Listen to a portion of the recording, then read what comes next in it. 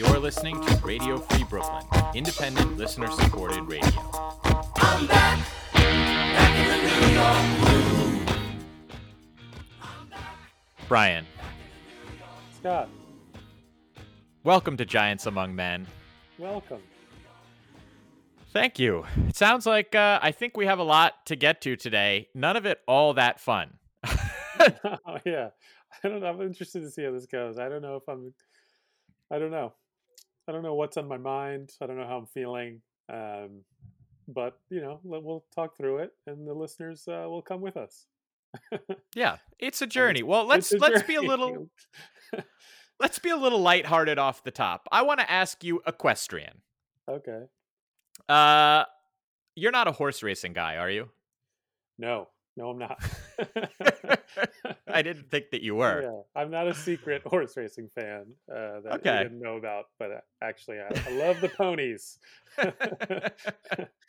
I like that we're starting here. This reminds me of like when Mike Francesa would always like take a whole episode to talk about like the Preakness or something, and you just have guys are on the phone like, I want to talk about the Yankees, and he's like, we're going to be talking about Queen Mary today, a fine 3-year-old. Oh, I loved it. And not only would he do that, but he did it as though we're all just as big a horse racing fan as we are Yankees fans or Knicks fans. Like, he didn't talked care, about it. Yeah, not a real backstory to it. No, right. It's 6 hours of the Preakness today. Well, God. speaking of the Preakness took place this weekend. I don't know if you know about this. I didn't really know that, but yeah, there we go. It's good you're not a horse racing guy, because I did a very mild amount of research for this segment, and Right. I just read an article on ESPN.com, and it included this quote from the winner's trainer, a guy named Kenny McPeak.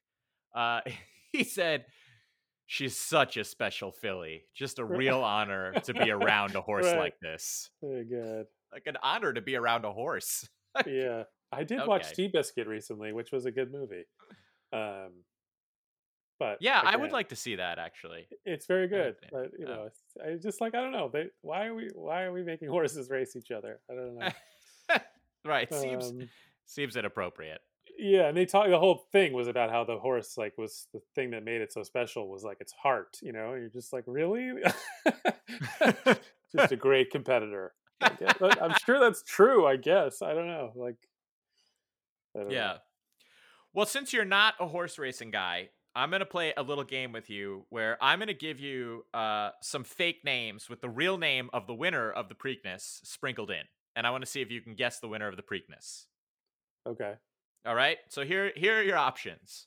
So these are a bunch of potential horse names, and I need to guess who won the Preakness. Right. So I'm going to give you the name of the winner of the Preakness, and a bunch of horse names that I made up. Okay. Okay. Here we go. Ready? Lawn ornament. Corduroy pants. Basket of kisses. Swiss skydiver. Paltry sum. Ante up. Mother's milk. And Don.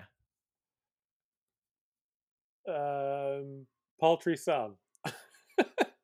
That's a good guess, and that is my favorite one that I made up. Okay. My second guess was going to be Basket of Kisses. No, I took that from Mad Men. And Okay. for those, maybe some of you caught this, but I chose the name Don from one of my favorite Bobcat Goldthwait movies, Hot to Trot. Right. Where when I tried to rent it when I was in probably 4th or 5th grade, I tried to rent it from Blockbuster Video, and my mom gave me a really hard time about it. And I was like, "What's the problem? It's just a movie with the talking horse and the guy from Police Academy. Like, Right. why can't I watch this movie?" And my mother goes, "Hot to Trot means a woman who's eager to have sex." Too And I was racy. Too racy. Can we just leave Oh, Blockbuster God. now, please? Right. You've had a lot of trouble in Blockbuster Videos. I mean, Yeah. if you remember, there was, of course, the time when I randomly, out of nowhere, screamed at you that I did not want to watch a movie with lesbian sex every time. And then I believe I stormed out of the Blockbuster, leaving you in You the did. line to Right. pay And I for was our, like, to I was like purchase fourth in our line rentals. too. I wasn't Yeah, like next. Like you right, screamed it, and I had to just right, stand there. right. There was a substantial wait. Like I probably should have left too, but I didn't have the Right, wherewithal. we had to get the movies. Yeah, we hey, we're high school kids with nothing to do, no Right. girlfriends. Oh man. Yeah, Blockbuster is a hot button place. I'm glad they're Right, gone. Good riddance, Blockbuster. right. That's true. I worked at a Blockbuster, That's briefly, right. Right. briefly. A man with a college degree. Right, working there after college, first job out. Just wanted to get to work. And then I just stopped showing up. That was how I retired from from Blockbuster. And months later, I went back there to rent a movie, and no one recognized me, but I'm renting the movie, and the person is like, "Are you Brian DeMena?" I was like, "Yes." They're like, "Did you used to work here?" And I was like, "Yes." Why? And they had my last paycheck, Oh. which I never had gotten, and it was like $15 or something ridiculous, but Oh, it was like and they one gave it day. to you. They gave it to me. Yeah. Yeah. What percentage of Blockbuster employees do you think ended their term at Blockbuster the same way you did? Just I stop don't showing. know. I'm Right. not, I'm That not going probably anymore. more than you'd think. Yeah. Right. Probably like 20% just Yeah. stop showing up. Well, and now the joke's on you because Trump's going to tank the economy and you won't even be able to get a job at Blockbuster because That's they're gone. true. I'm gonna have to put it So, back on my resume. yeah. Right. And just real quick before we move on, the winner of the Preakness was Swiss Skydiver at 11 to Okay. 1 odds. Okay. A fine Colt. Right. Yeah, I mean, I don't know. Maybe it's a filly. I don't know these it, terms. it I was don't know it what was it a filly, so is. Okay. yeah. Right. Yeah. It was a horse. It- That I know for sure. Right. No one cares. Right. And there was a man on top of it. A tiny, tiny little man riding it. Well, now that we've dispensed with the gallantry, Brian, let's move on to more serious The issues. fun part is over. The joyfulness is over. And Right. on to the leader of the free world. Maybe now's a good time to do your ad read for the Wall of Lies or what have you. That's What's true. the Wall of Lies? Do we do that again? Yeah, I think so. I think we have to do it every time, actually. Okay. I thought it was because it happened. Oh, it already Um, happened? Yeah. Well, it's happening right now. Right. Well, let's Look- save that for later.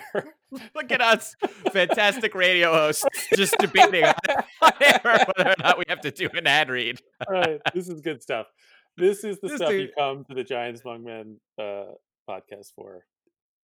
Just a couple of pros, everybody.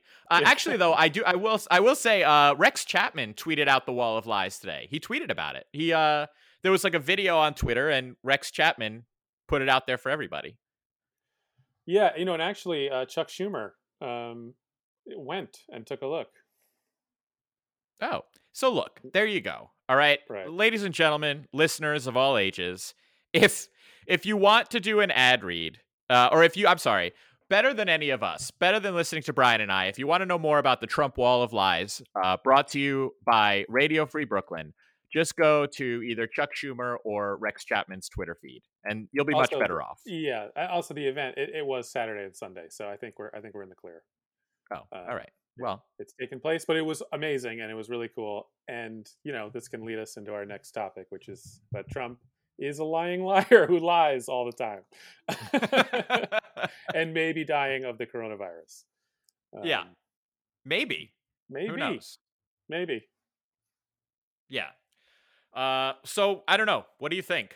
Like, just give me your take on it, because I feel like we have different interpretations of really the situation. So I want to know what you think first. Right. I guess we can say, like, we don't have to stick to sports here, right? On the Giants Among Men, we can control our own destiny.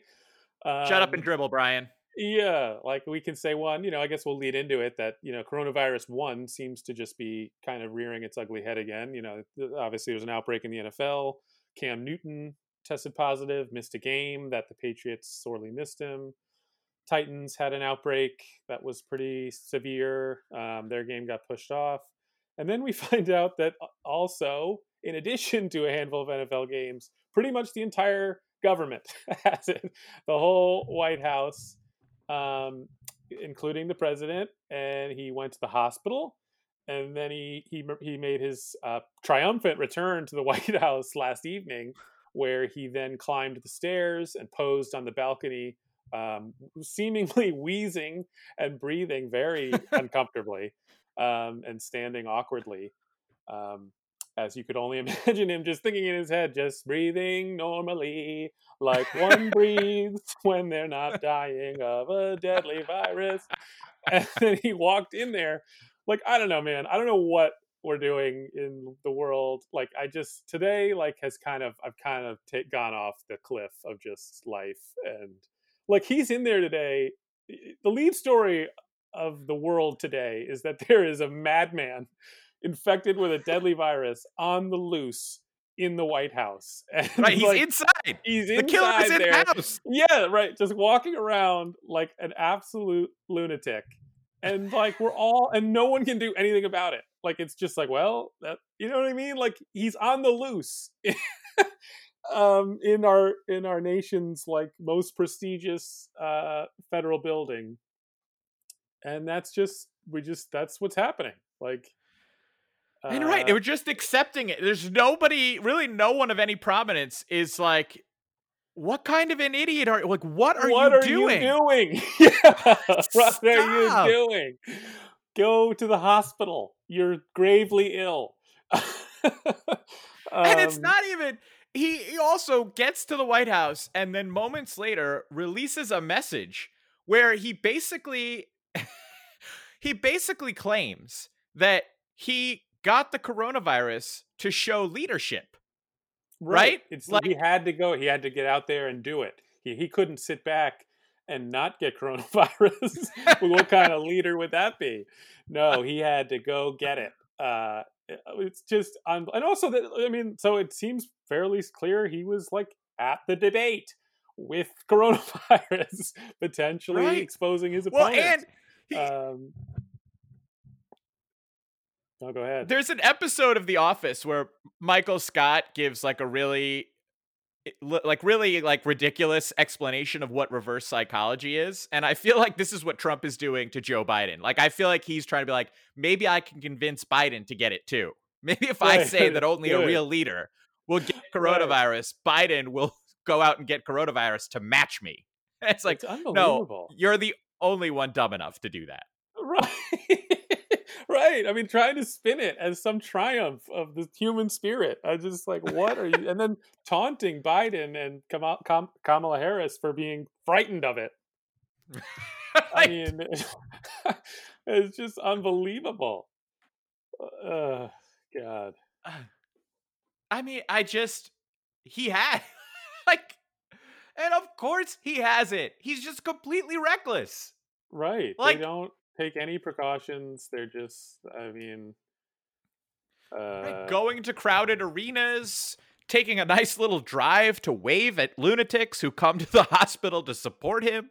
right. No, oh my God, the little drive he took when he put some poor schmuck in there, like who's got to drive him around, exposing themselves to like a very serious illness, so that he can wave at his adoring fans. Um, Right? I don't know. It's just that nobody has the balls to just be like, no, you're not going to go do that. That's crazy. You're being crazy. um, Right. and he's got these doctors out there lying for him. Like, the way that I don't know. I mean, what a lesson in just something. I don't even know what, but how easily it is to corrupt everything around you if you want to badly enough. It's I unbelievable. know. I mean, I was at my parents' house in New Jersey this weekend, and I was talking to my mom about it. Like, what? Imagine you're that doctor. What his name? Connolly or whatever, or Conley? You're Yeah, that Connolly. doctor. You grow up and your whole life you're probably extremely bright compared to most of your peers. Then you go off to whatever, I'm sure some prestigious medical school, and you're in the military, and even in that environment, you're like a very impressive person. and then you end up a top doctor at one of the top hospitals in the United States. And then in just one day, you have to go outside and give a press conference because your lunatic patient has forced you to. And from then on, that's who you are. That's what you're known for. And your credibility is utterly shot. Right. I know that you probably worked Just so feels hard like, for, and you're a lying liar now too. And I just don't get it. yeah, Like why they it, feel the need to like it's all about his that like um like he's heroically battling this thing. I mean, it's just bizarre. It's just bizarre. right. Yeah, I don't know. And it's not heroic. It has not been heroic. There's nothing heroic about riding in a car with a mask on, like sort of like meekly No, waving at people. putting other people in danger for no good reason and wheezing heavily and looking like you cannot breathe. I don't understand it. And this guy God. Connolly too, this poor guy, I sort of think sometimes too, I've thought to myself in the past, what's it like to be Mark Sanchez, where you grow up again, same thing. Your whole life you're this super good-looking dude, awesome athlete, quarterback at USC, you go to the NFL, now you're the quarterback of the New York Jets, and then for like a long stretch of your life after all that build up, you're like for like a good chunk you're the butt fumble guy. Right. Right. You know? You're right. That was Conley's butt fumble, but that was the medical version of the butt fumble. Right. But I mean, at least I guess like Mark Sanchez didn't do that on purpose. It just sort of Right. happened to him. Connolly Right. went That's out true. there and like spoke. Right. Like that God. wasn't like the coach didn't send Sanchez in there. All right. I Right. want you to run right into his ass. Well, coach, I can't do that. Yes, you can. You get out there. Oh Right up my his butt. God. Oh god. And it, and at the same time this is going on, it sort of feels like the wheels are coming off the NFL a little bit. It does. I Y- mean, I don't know. We'll see. I think it's going to go with this direction of everybody. Feels like in New York, New Jersey, Connecticut, it's getting a little scary again. Like, Yeah. um, yeah. I mean, I know what you mean. It just feels like how are they going to wrestle this back to the ground? Um, but did see someone said baseball had that happen, and then they were now we are in the postseason, and Yeah, um, that's true. so it's possible. But yeah, it's definitely got to I be a concern going forward. I think the Patriots are. I actually take some comfort in the Patriots. The fact that they were able to contain it to just Cam Newton and it's not spread through the team makes me feel hopeful that, Yeah, even within a team, it's controllable. Because it does seem like the Titans are just a complete mess. But at least if not every team that gets it has it spread like wildfire like that, like we have a shot. yeah, yeah. I wonder why it hasn't been as bad in college football. I mean, they haven't really started playing that much yet. A lot of the teams weren't playing. Also, some of them. I mean, LSU, right? Didn't they have a huge outbreak? Like a lot of players got it. Yeah. Um, I I guess don't know. college rosters too are like double the size of pro rosters. So it's not, Right? you know, quite the same. Yeah, you can lose 15 guys. Throw some more bodies at it. Well, I feel sufficiently depressed now. Should we move on to the Right. Giants? Right. Now let's move to another diseased organism. Another terminally ill patient. Right. Let's talk about the With New York Giants. let's do it. All right. Where should we begin? How about let's begin with Jason Garrett. Let's Okay. get right to the offense. Let's get right in the nitty gritty. Or should we start at the top of the food chain? And should we go with Joe Judge? I don't know. Um, I'm actually interested to hear your take on the game. Like, um, rather than any specific part of it. I will actually say that this was Giants now went to 0-4. They lost another kind of heartbreaking game, 17-9 the Rams in LA. And maybe it's because I don't care anymore because they stink. But I took some positives away from what I saw from the Giants. Like, and we can get into all the stuff that's terrible, and Jason Garrett is top of the list. I guess that like the defense played so well And the second half, they were able to run the ball a little bit. And the offensive line, I felt for the first time in a long time, maybe established a little something. Is that like, am I looking for something? am I, am I looking so hard for a silver lining that I found one? But I just saw like a little bit of positive in the second half. No, Um, I don't disagree with you at that, all. yeah, I I left think feeling something. I felt something when a I turned tingle off of my sorts. television. I felt a tingling. Yes, that's exactly what it is. I turned off the TV and felt a warming sensation. That was depressing and painful, but my body, something's happening. No, I agree. I mean, you're right. Like, first of all, the defense definitely showed something. The Rams are averaging 170 rushing yards per game, and we held them to 58 yards on 23 carries to a tune of 2.5 yards a carry. I mean, that's a pretty big accomplishment, especially because the run game is a big part of the Rams offense. And they're really legitimately good at it. And our defense played legitimately well. Right, That's like not a fluke. very well. Like they didn't turn it over or something. We were stopping them. I thought Dexter Lawrence had a big game. Like what Blake Martinez continues to be pretty impressive. Yeah. I It think we was like got you were something with like, Tay Crowder.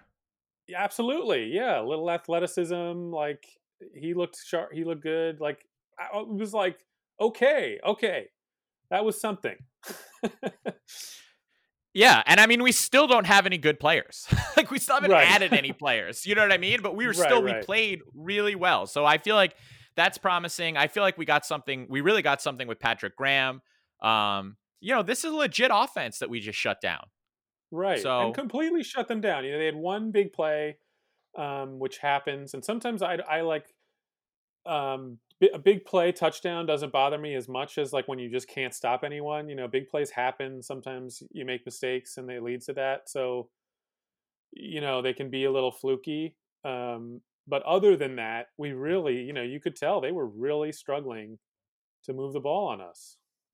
totally agree. And I do think even the big play, I think is fairly easy to explain. And it's funny because last week, I think we were joking about Jason Garrett's hurry up offense and how it seems to have no point to it whatsoever. It's just like a random thing he does. And I think the Rams really got us. Like, they were in a hurry up and they used it pretty effectively. And that's what happens when you're using it well and you have purpose behind it. Was it caused a little bit of defensive confusion. We had kind of an ill-timed substitution there, and there was just nobody in the middle of the field, and they hit it. Like, again, that's just had a good strategy and good execution on their part, and it's not really like we just got outclassed or something, or pushed around. It was just they caught us. It was a good play. Yeah, right.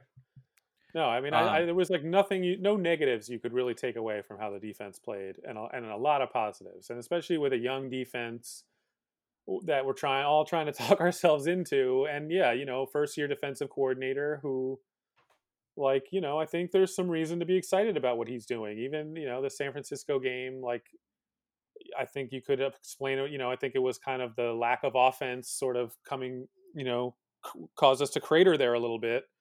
But otherwise, I think, he's doing some things that make you, I don't know, optimistic about where the defense is headed, especially a defense that I thought could be terrible. So, right. to have it at least something going in a positive direction, I guess I'll take it. And I do think, and I think you said this earlier too, that the offensive line is also going in a fairly positive direction. My sort of take on that is I think Nick Gates is finally starting to get it. I mean, it's not that I dismissed it. I feel like I just kind of ignored it. But the fact that he moved from tackle to center, and he wasn't necessarily a great player to begin with either, that's a pretty tough transition. Um, and I think that it's probably taken him a while to click, but I think he did a much better job, and that really helps everybody else on the line. Yeah, and we were finally got at least a little bit of a running game going. I mean, I was kind of laughing about it because we sort of got it going when we were down 8 with like minutes to go. And you're like, well, I don't know that this is the right time to establish our running identity, but it was like at least something, and it was genuinely, you know, the line seemed to take control of the line of scrimmage. And we're saying all this in a game we scored 9 points, so I don't want to overdo it. But Right. at least like, there was something there to be optimistic about. And I do still think, I think you started this segment as like maybe talking about Jason Garrett. Like I do feel like something's got to be done there. Like it continues to be confounding that they have turned this offense over to that guy. So you asked me this question, I don't know, it was on text or something the other day, and I think it's a good question. Why did he take this job? Why do you think he took this job? I don't know why did why did he take the job? Like, what does this do for him? I mean, if anything, it kind of reminds me of Jim Fossil, the old Giants coach who led them to a Super Bowl and then mysteriously like never got another job. But one of the only other really high profile jobs he ever took was being the offensive coordinator to the Ravens with Brian Billick. And Billick, had trouble turning that offense around. And he was sort of had been known as an offensive guru and whatever. He brought in Fossil to be the OC and then fired him in the middle of his first season, and I think like destroyed his reputation. And so for me, like Garrett is kind of doing the same thing where like, who's going to hire him now? Whereas if he had just sat out, Right. look, this is whatever you think of him. He was a 10-year head coach with the Cowboys, made the playoffs a bunch of times. Like, yes, they underachieved always, but there was a certain competence, I think, that you can argue he had established. He wasn't a disaster there. Couldn't you have seen like a team like the Bengals, if they continue to be terrible, like hiring a Jason Garrett, who's kind of a name and maybe like, uh, brings them some credibility, like a franchise like that. Yeah. Where now he comes to be the Giants OC, like he's doing a terrible job. He's destroying any reputation he did have, and he was never known as an offensive coordinator. So it's like weird that anyone would think he would make sense. I mean, he literally got stripped of his play calling duties by the owner of the Dallas Cowboys, by Jerry Jones. They were like, no, you don't get to call play. You get to stay the head coach, but you don't get to call plays anymore. Right, because you're not good at it. Yeah. Do you think that he thought he could work with Daniel Jones? Do you think that played into it at all? Probably. Maybe he liked Jones and he liked Saquon Barkley, and he thought, okay, I can go there and we Yeah. can have a good season, and then it's a high profile place. Maybe maybe he did have a relationship with the owners and thought this was the right place for him to be. But I I have a I don't little see how it's going to work out for him. I have a little theory about Daniel Jones. That I think has to do with Jason Garrett coming to work with Daniel Jones. I think Daniel Jones is the Kavorka for old football dudes. And he's the lure of the animal. Right. And I think, like Corona, senior citizens are far more at risk to being lured by Daniel Jones's Kavorka. So you have Dave Gettleman. He goes down to the Senior Bowl and he falls, as he famously said, in full bloom love with him. Right. And Right. you figure John Mara's the same way. And then you have Jason Garrett. He's in his 50s. He's not quite as old as Gettleman, but he's in his 50s. He's vulnerable Yeah. to it. To it also. But It's true. Like Judge. Daniel Jones is like who you'd like your daughter to show up with show up to pick your daughter up for the prom. Right. Like, oh, Daniel Jones. Oh, Daniel, well, she'll be fine. Like, Danny, have her home by 10. He's like, no problem. You're like, oh, she's going to have a good time, but nothing too crazy is going to happen. Right, exactly. And then you got Joe Judge, and he's like more our age. So he's like susceptible-ish, but he's not all in. He's just like really desperate for him to be good, Right. He needs it to be and good. like, yeah. right. And then you just feel like the true Kavorkaians that are, Gettleman, Mara, Garrett. It's even funny the way that they like think about Daniel Jones as the player. Like they just stand in that pocket, Danny boy. Just stand there nice and tall. Don't you take off running. Don't you run, buddy. You just stand in that pocket. You stay there as long as you want. Yeah. I think there's some lure there for them that Daniel Jones has. I think that had something to do with Garrett coming. Yeah, that could be. That makes sense. I mean, I agree with you. Like, I mean, I think maybe he just thought we had enough pieces, and like he could, rehabilitate himself quickly with the spotlight of New York. I guess. I don't know. He obviously probably loves coaching. He didn't want to take a year off, I guess. Yeah, and I think Um, the personnel kind of fits what he wants to do too. Like you could probably see Saquon as Ezekiel Elliott, and I don't know, maybe he sees Daniel Jones as having some Romo-esque moxie to him or something. It was like some sort of comfort within the personnel, but we were also missing the dominant offensive line that Dallas had for most of his time there, so that didn't help him. yeah, and he's terrible. He's a disaster, and I thought they should have stripped him of his duties at halftime. But barring that, I think it should happen sooner rather than later, and you know that should happen. Like it just should. Yeah, and there's no offensive creativity either. And I mean, it killed me actually. I caught some of the Browns Dallas game.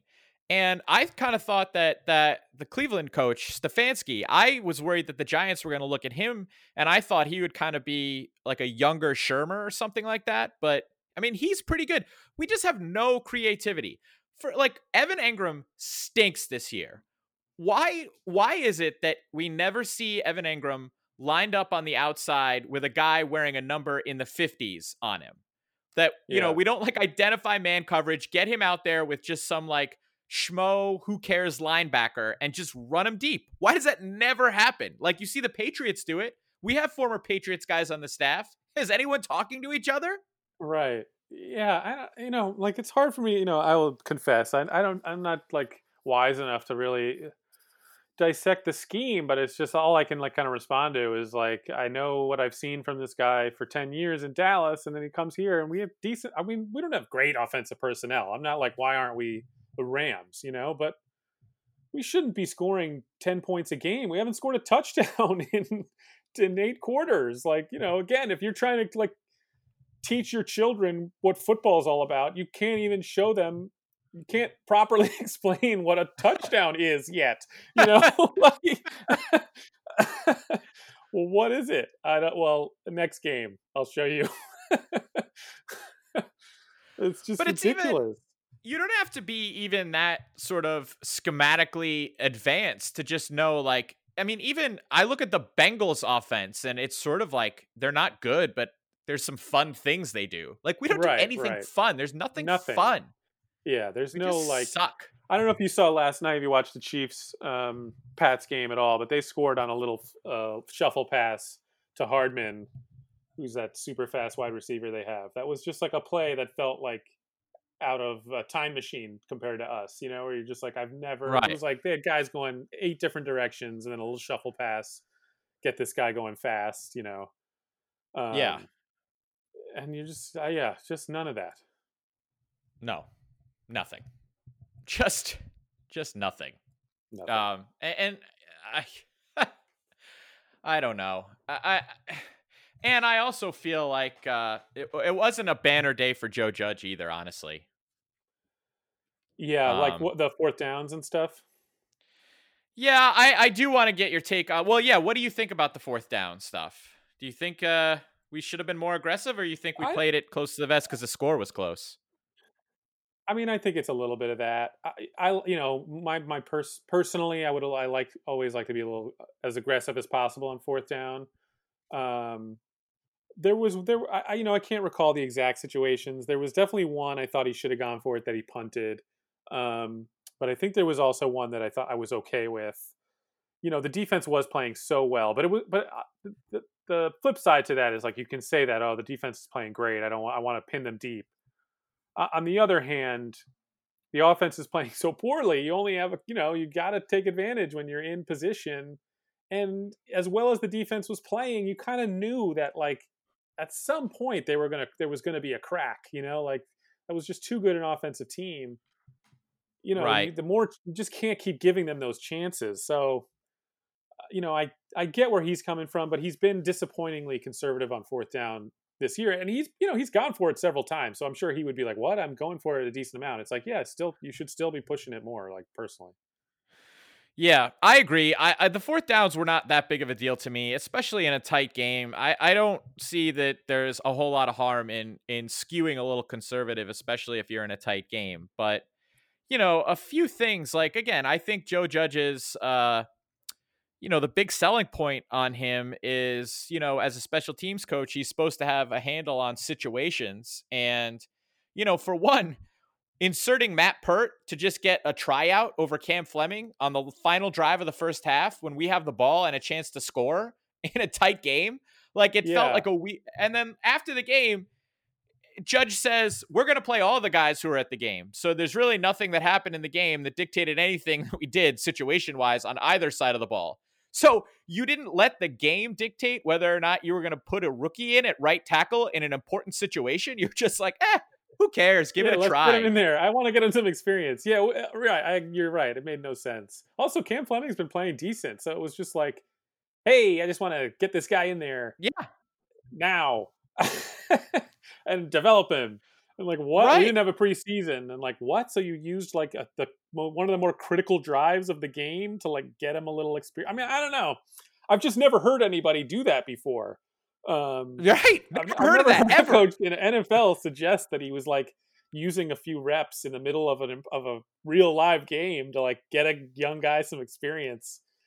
I mean, if I did that in a high school game I was coaching, I can't even imagine the expletives that would have been screamed at me by just about everybody else on the sideline. Like, you're choosing now to do this? What are you doing? Yeah. And I mean, that was kind of just the most obvious weird thing about. Yeah. But I mean, we're talking about it's the end of the half. We got 3:52 on the clock, 2 timeouts plus the 2-minute warning. Rams are up by a touchdown. And then we drive. And we marched down the field and we end up kicking a 37-yard field goal on second down with Joe Judge having a timeout still in his pocket. So we didn't use that timeout. We're not going to like take a shot. Like what? That whole thing. I just thought that was going to be what Judge brought to the table. And just that whole thing felt like a disaster.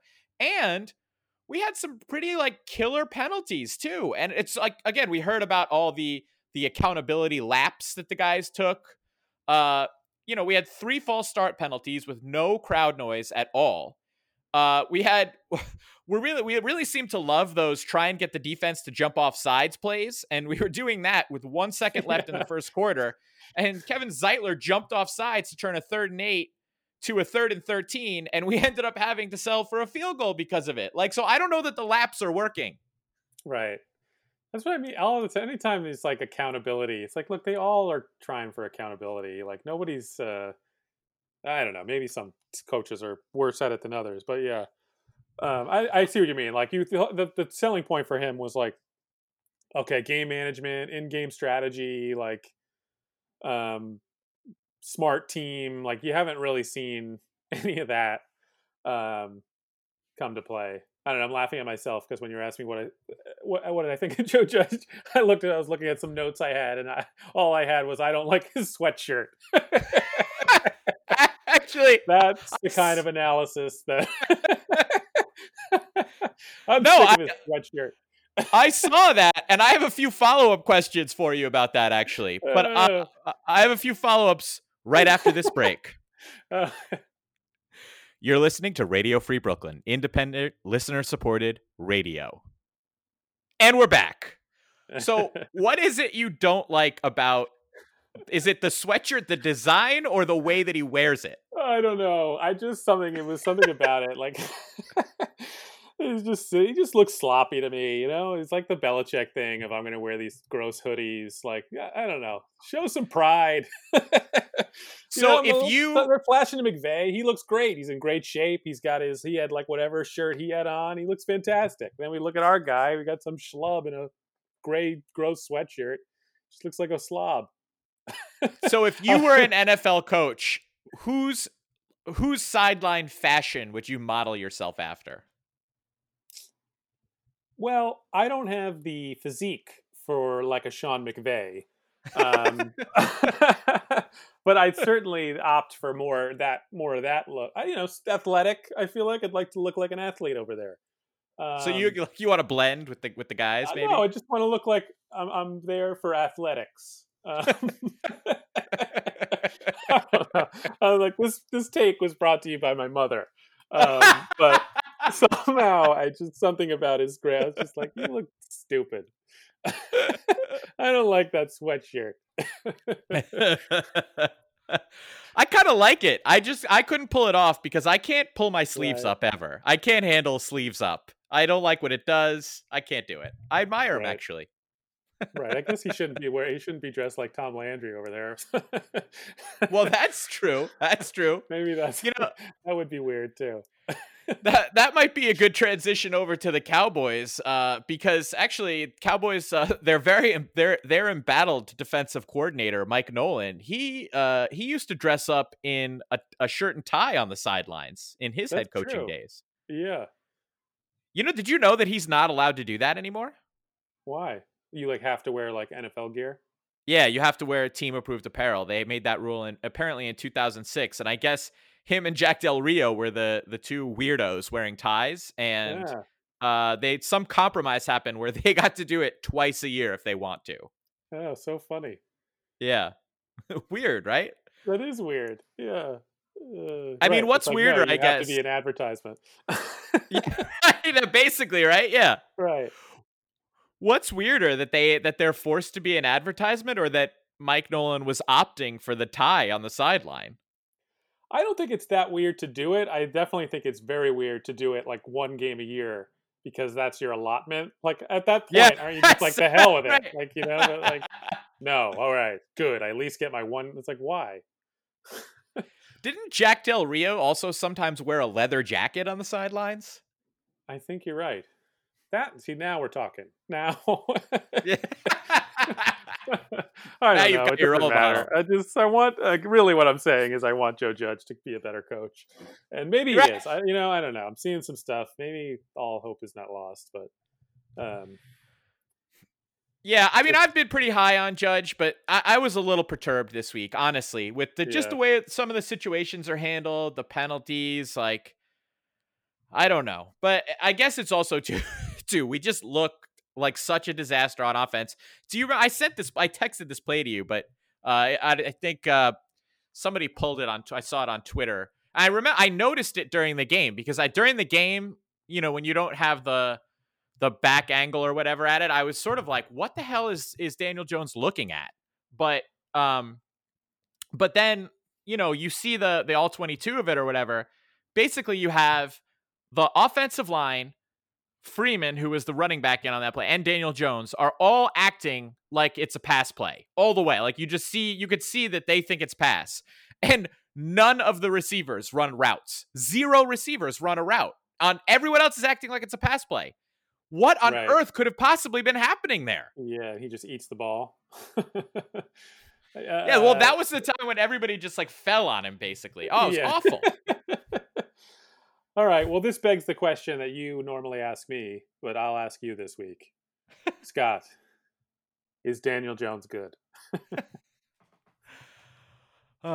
Brian, Yeah. I don't think so. I Right. don't. I know you. I don't know, Brian. I think, here's the thing is that, we graduated high school together, but you are a year older than me. You were born in 1980 and I was born in 1981. And that makes you the youngest of the Gen Xers and me, the oldest of the millennials. Right. And I think that as a millennial, I am more impervious to the Kavorka of Daniel Jones than you are. I think you're slightly more susceptible, and I think you're hungering for him to be good a little bit more. So I think you're holding out a little bit more hope. I don't know. Yeah. I think if we have a top 3 pick in the draft this year, we figure it out. See, I don't agree. I wouldn't take anyone other than the one guy. Just Trevor Lawrence. Yes. And we have so many other needs. I don't know. I mean, I agree. Like, to me, if the question is Daniel Jones good, I'm not prepared to say yes. If the question is Daniel Jones bad, I'm also not prepared to say yes. I liked some things that he did even in that game. Like he's got some toughness. He's got that good quality of like he doesn't let things bother him. And then, I say this, he has been an absolute turnover machine.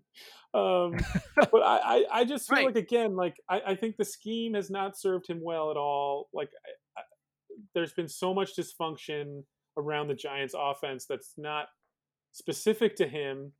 and he still does just a lot of things I like, and I do think he's athletic and the way he moves, and I think he makes a lot of good passes. I think he's missed some throws of late, but I still think he is ultimately a pretty accurate thrower.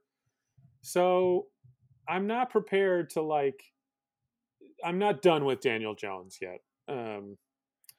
I'll say that.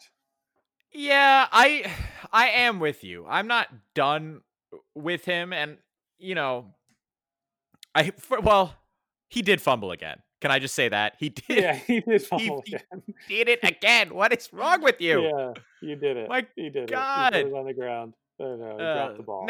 Now we're just at the point where Daniel Jones hasn't lost a fumble in a while, or this Yeah, week, or yeah, whatever. yeah, You know.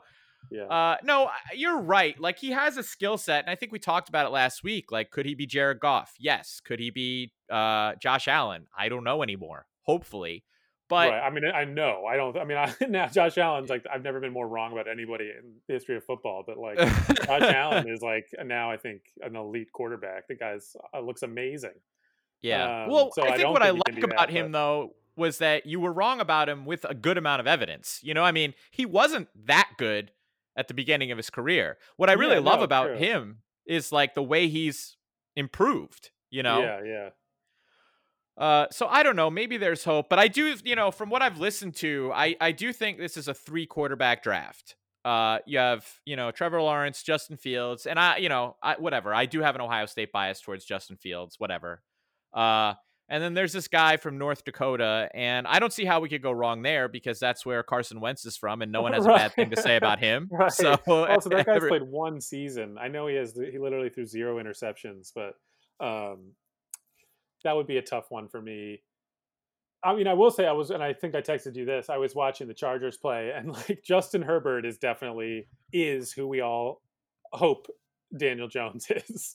Like right. he's big, he's fast, he's got a cannon, and he was the 6th pick in the draft. And he was Yeah. the 6th pick in draft coming from a really great program who played a lot of really big college games and was very productive in college, which is Right. typically how one decides to draft a quarterback is usually at least a decent process for figuring out who to choose rather than somebody who lost to Wake Forest by like 50 points.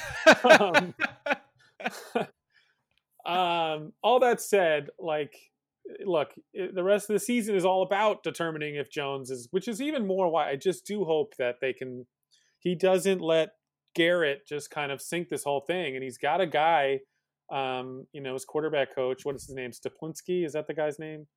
Yeah, it's close to the Cleveland coach, so I always get it wrong. But yeah, yes, something along those lines. Seemingly, he brought him in to be his quarterback coach. That to me is probably his guy, right? Like, yeah. And it's almost the most annoying thing about Garrett, right? Is that he's so high profile as an OC that it's like this, it's going to be a big deal if you want to like pull the play calling duties from him. So what do you think the odds are that he does get those duties pulled from him this season? I don't know. I mean, I would put it really low, right? The Giants, and it's a first-year coach, but I don't know, right? I mean, if you're like 0-6, right? Like, and if we're still averaging 10 points a game, you got to do something. Right. I mean, we haven't scored a touchdown in what? Right. 2 weeks? I mean, getting Daniel Jones to play well is like the only thing that matters. Like, and if you're Dave Gettleman, like the only hope you have to keeping your job is Daniel Jones starting to look good. Like if he stinks, right? Like, and if he's bad, I mean, then like, right, we're drafting a quarterback next year, and like, oh my God, like we're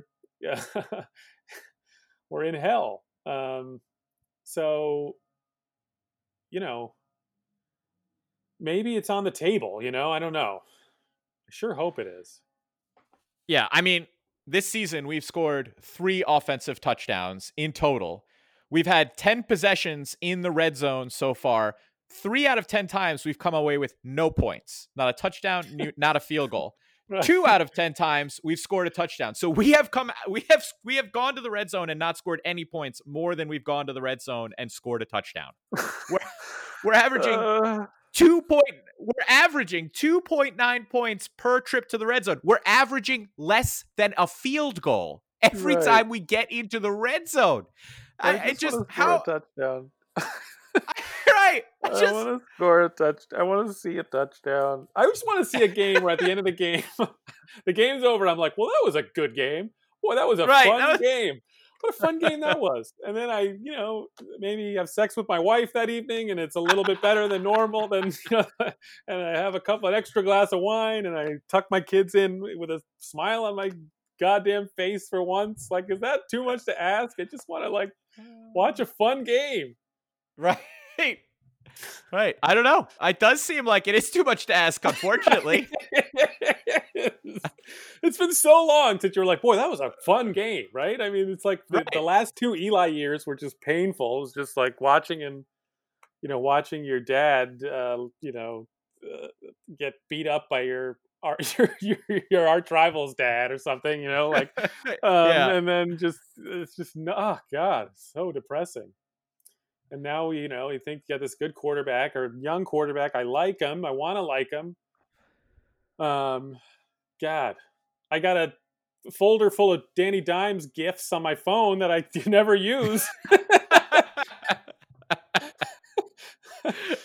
Oh God! But maybe if it turns out he stinks, those will become even better. God, I'll be sending out tons of those if he's terrible. Yeah, no, it's like when an artist dies, the value of the art goes up. It's like the same thing, right? It's like one of those Trump beat coronavirus coins that $100. Yeah. All right, let's jump to a more positive topic after another quick ad read here. If you'd like to listen to Radio Free Brooklyn when you're not in front of your computer, please consider downloading our free mobile app for iPhone and Android, available in the App Store for iPhone or Google Play Store for Android. All right, Brian, the Yankees are now up 1-0 in their series against the Tampa Bay Rays. Last night, an offensive explosion late in the game. It was a tight game, and then Giancarlo Stanton put it away with a nice little grand salami.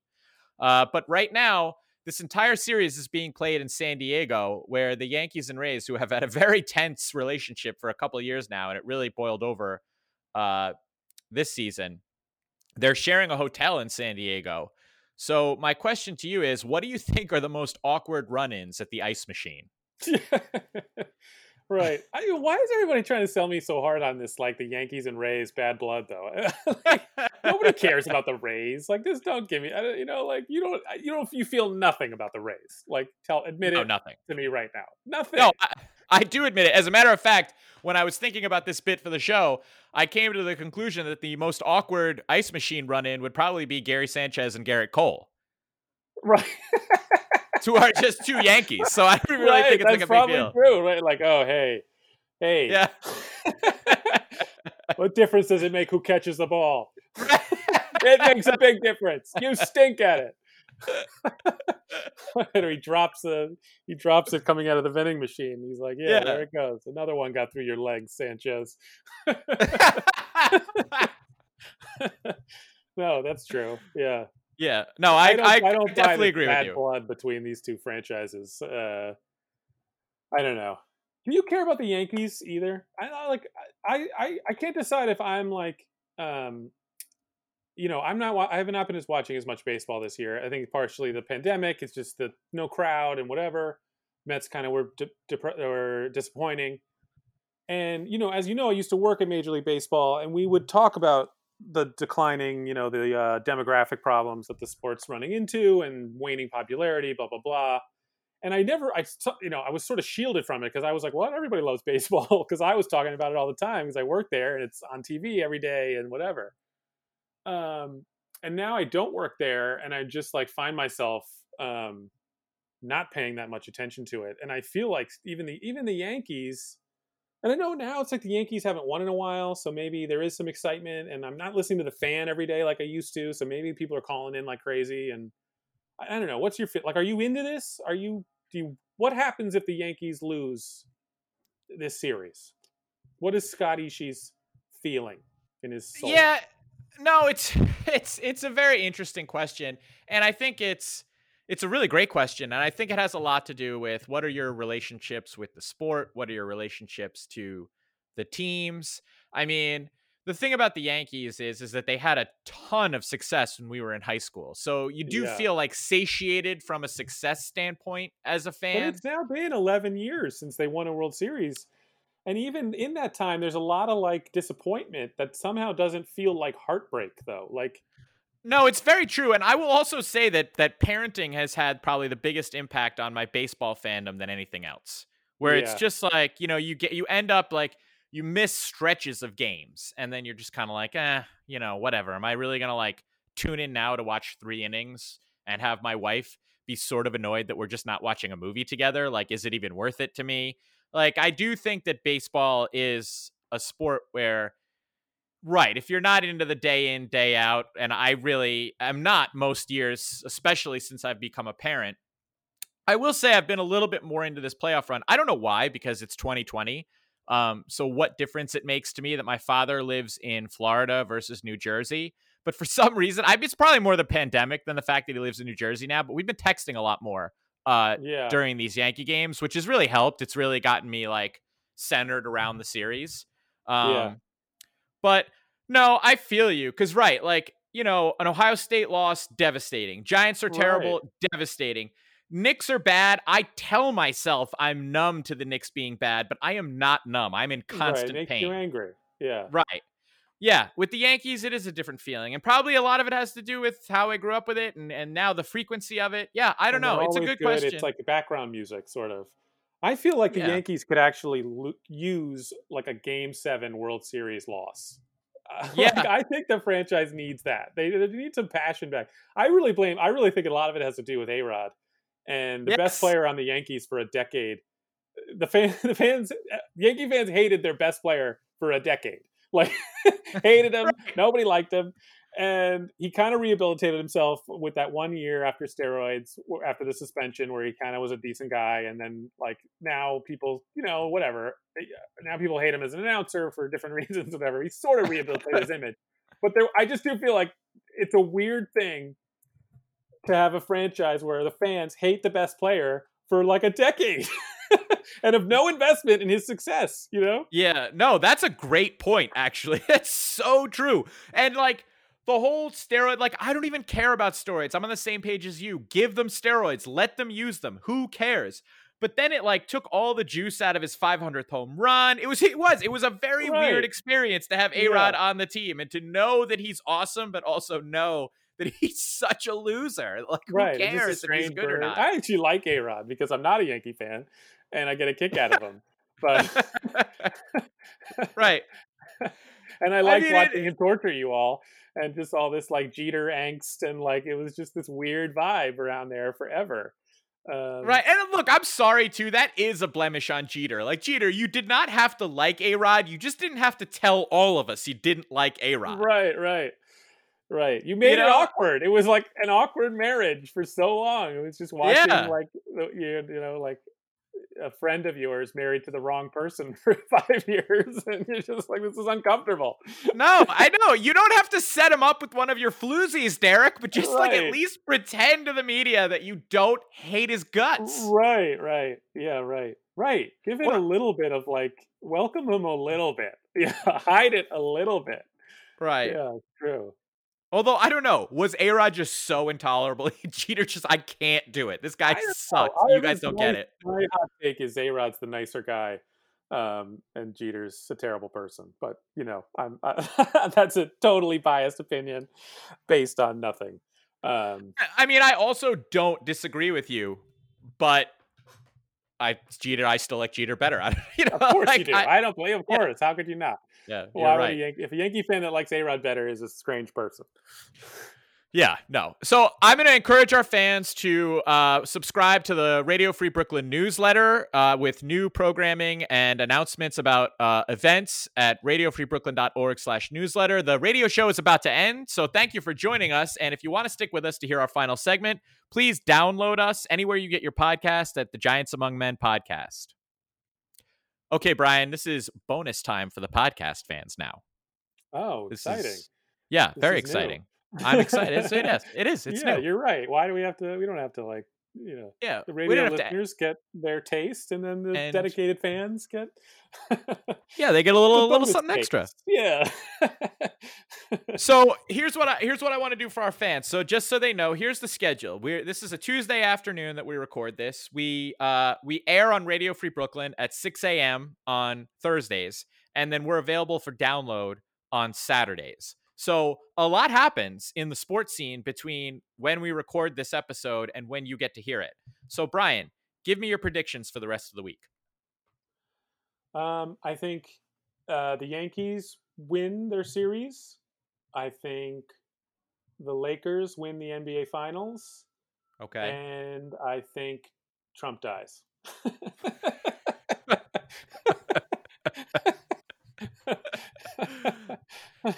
Does he do anything wild before he dies? Does he like drop a nuclear bomb? She's just like, I'm going, everybody's coming with me. No, I think on today is Tuesday. I think on Thursday, on Friday he is readmitted to the hospital, and he dies Sunday morning, just in time for kickoff. Okay. That's my prediction. Okay. Okay, so we have Trump back at Walter Reed Friday, dies Sunday morning. And how many games do you think the Yankees win the series in? Right. More importantly, I think what is it? 3 out of 5? Yeah, best of 5. You're entertaining the question. You're just like, yeah, right. I think they win it in 4. Okay, winning in 4. Winning in 4. Trump dies in 6. Right. Exactly. All right, I like your predictions. I support all of them. And I think the Lakers win in 5, though I'm less confident about that. I don't know if you have a take. I mean, my take is I like Jimmy Butler. I do. I know there's a lot not to like about him, but I like him Right. anyway. Yeah. You know, I do think I the get Lakers it. I are going want to to close like it out. him. He's like he talks son of trash and it's fun to watch, and his story's incredible. You know, the whole like he was homeless at 13, and now like it takes what it takes to do that in a life. Like obviously he's like made of stuff that I'm not. You know, and he has every right to be proud of that. That fact. I guess it's just like I'm tired of these guys. I don't know. I'm just tired of hearing Jimmy Butler's the most competitive man on earth. Jimmy Butler in a game of checkers would slit your throat. And Oh, I know. I just like, all right, he's very competitive. They're all freaking competitive. It just feels like this weird branding exercise. I got sick of it with Kobe Bryant. Rest in peace. And I'm tired of it now with this guy.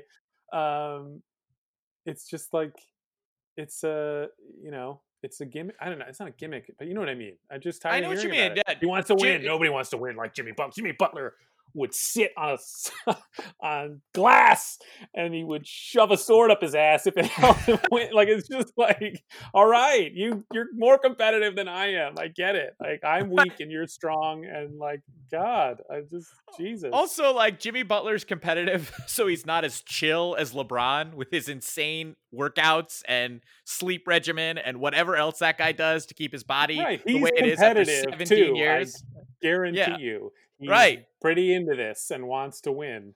Right. Really badly. He works really hard at it. But then again, I get it. I get where LeBron can rub people the wrong way, and Jimmy Butler is kind of his opposite. Yeah. And taking it to him, great stuff, wonderful to watch. I get where that's exciting, and you want to see that. I get it. I get that. I get it too. I get it. I'm sick of this hate my scene. prediction for the week. Well, yeah, I mean it's hard to put our feelings about the Heat aside, although it has been 20 years since we played a meaningful game against them. So it is, like, I'm not like, it's not like I don't know. It is weird. I do feel like the Heat thing like pops up every once in a while where I'm like, yeah, I just hate how they're this like premier franchise. You know, they were like when we were kids, they were gross. You know, until Riley got there. Remember right? The Heat? Gross. Like the Heat. Ugh. Yeah. And now look at them and look at us. I know. They're on top and we're on the bottom. We're the Knicks. We're the Knicks, right? Yeah. We're the gross. Gross. All right, my prediction for the week. So my mother-in-law emailed our local city councilman because of the maskless folks that are in our local park. Oh God. I can't even take my granddaughter to the park.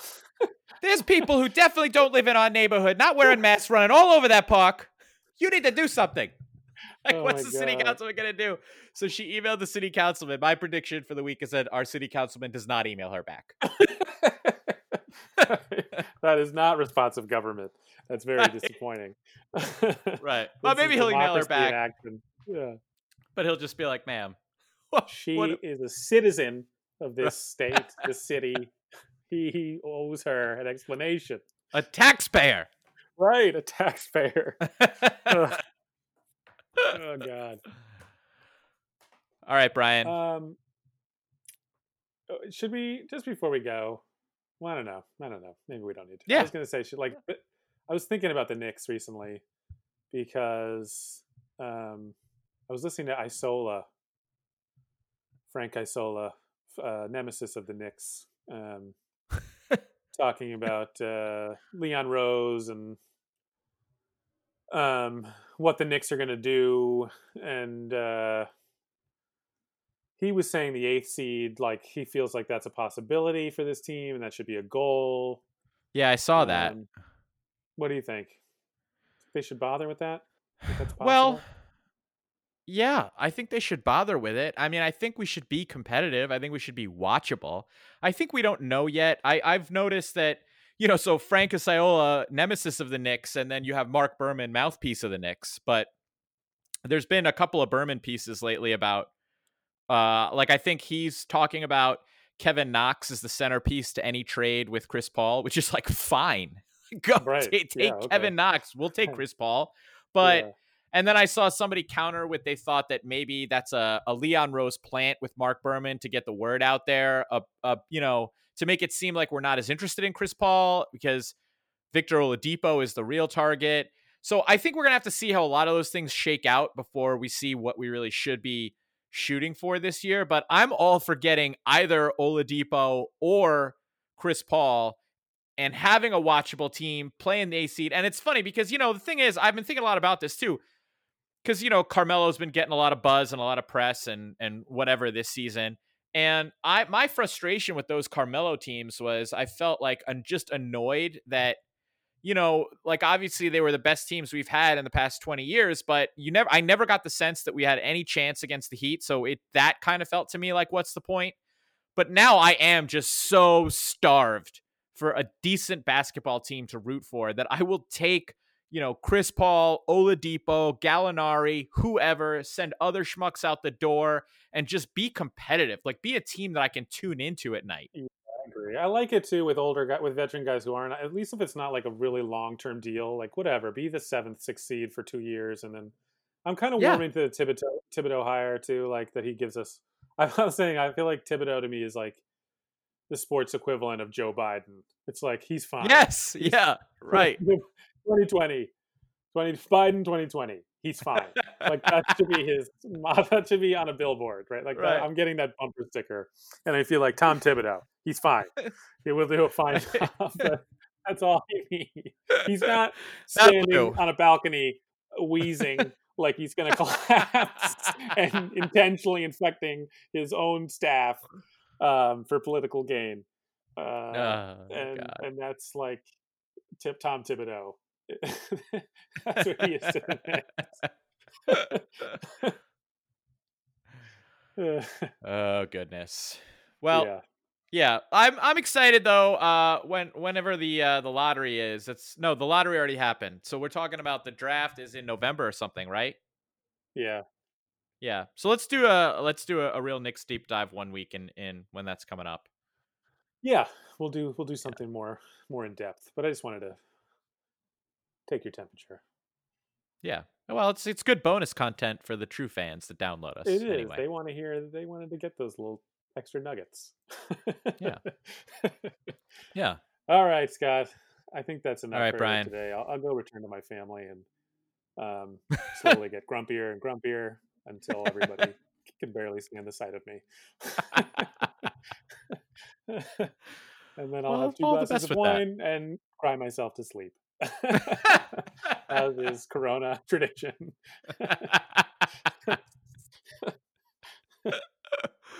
Until next time, everyone. All right, everybody. Thank you for listening, as always. Hope you'll keep joining us wherever you listen, whether it's Radio Free Brooklyn or on the podcast. Follow us on Twitter and Instagram, Giants AM Pod, I believe, and Beatamena. And then Scott has a strange handle on Twitter. But look for us. You'll find us. We're slinging takes and nuggets. And our Facebook page is actually pretty fun, where you'll get a lot of information there. And we're going to be doing fun things as we go along here. Yeah, we're fun guys. We're fun. Yeah, we're 2 fun guys. Yeah. Spend some time with us, everybody. Spend some All right. time. All right. Till next week. See ya.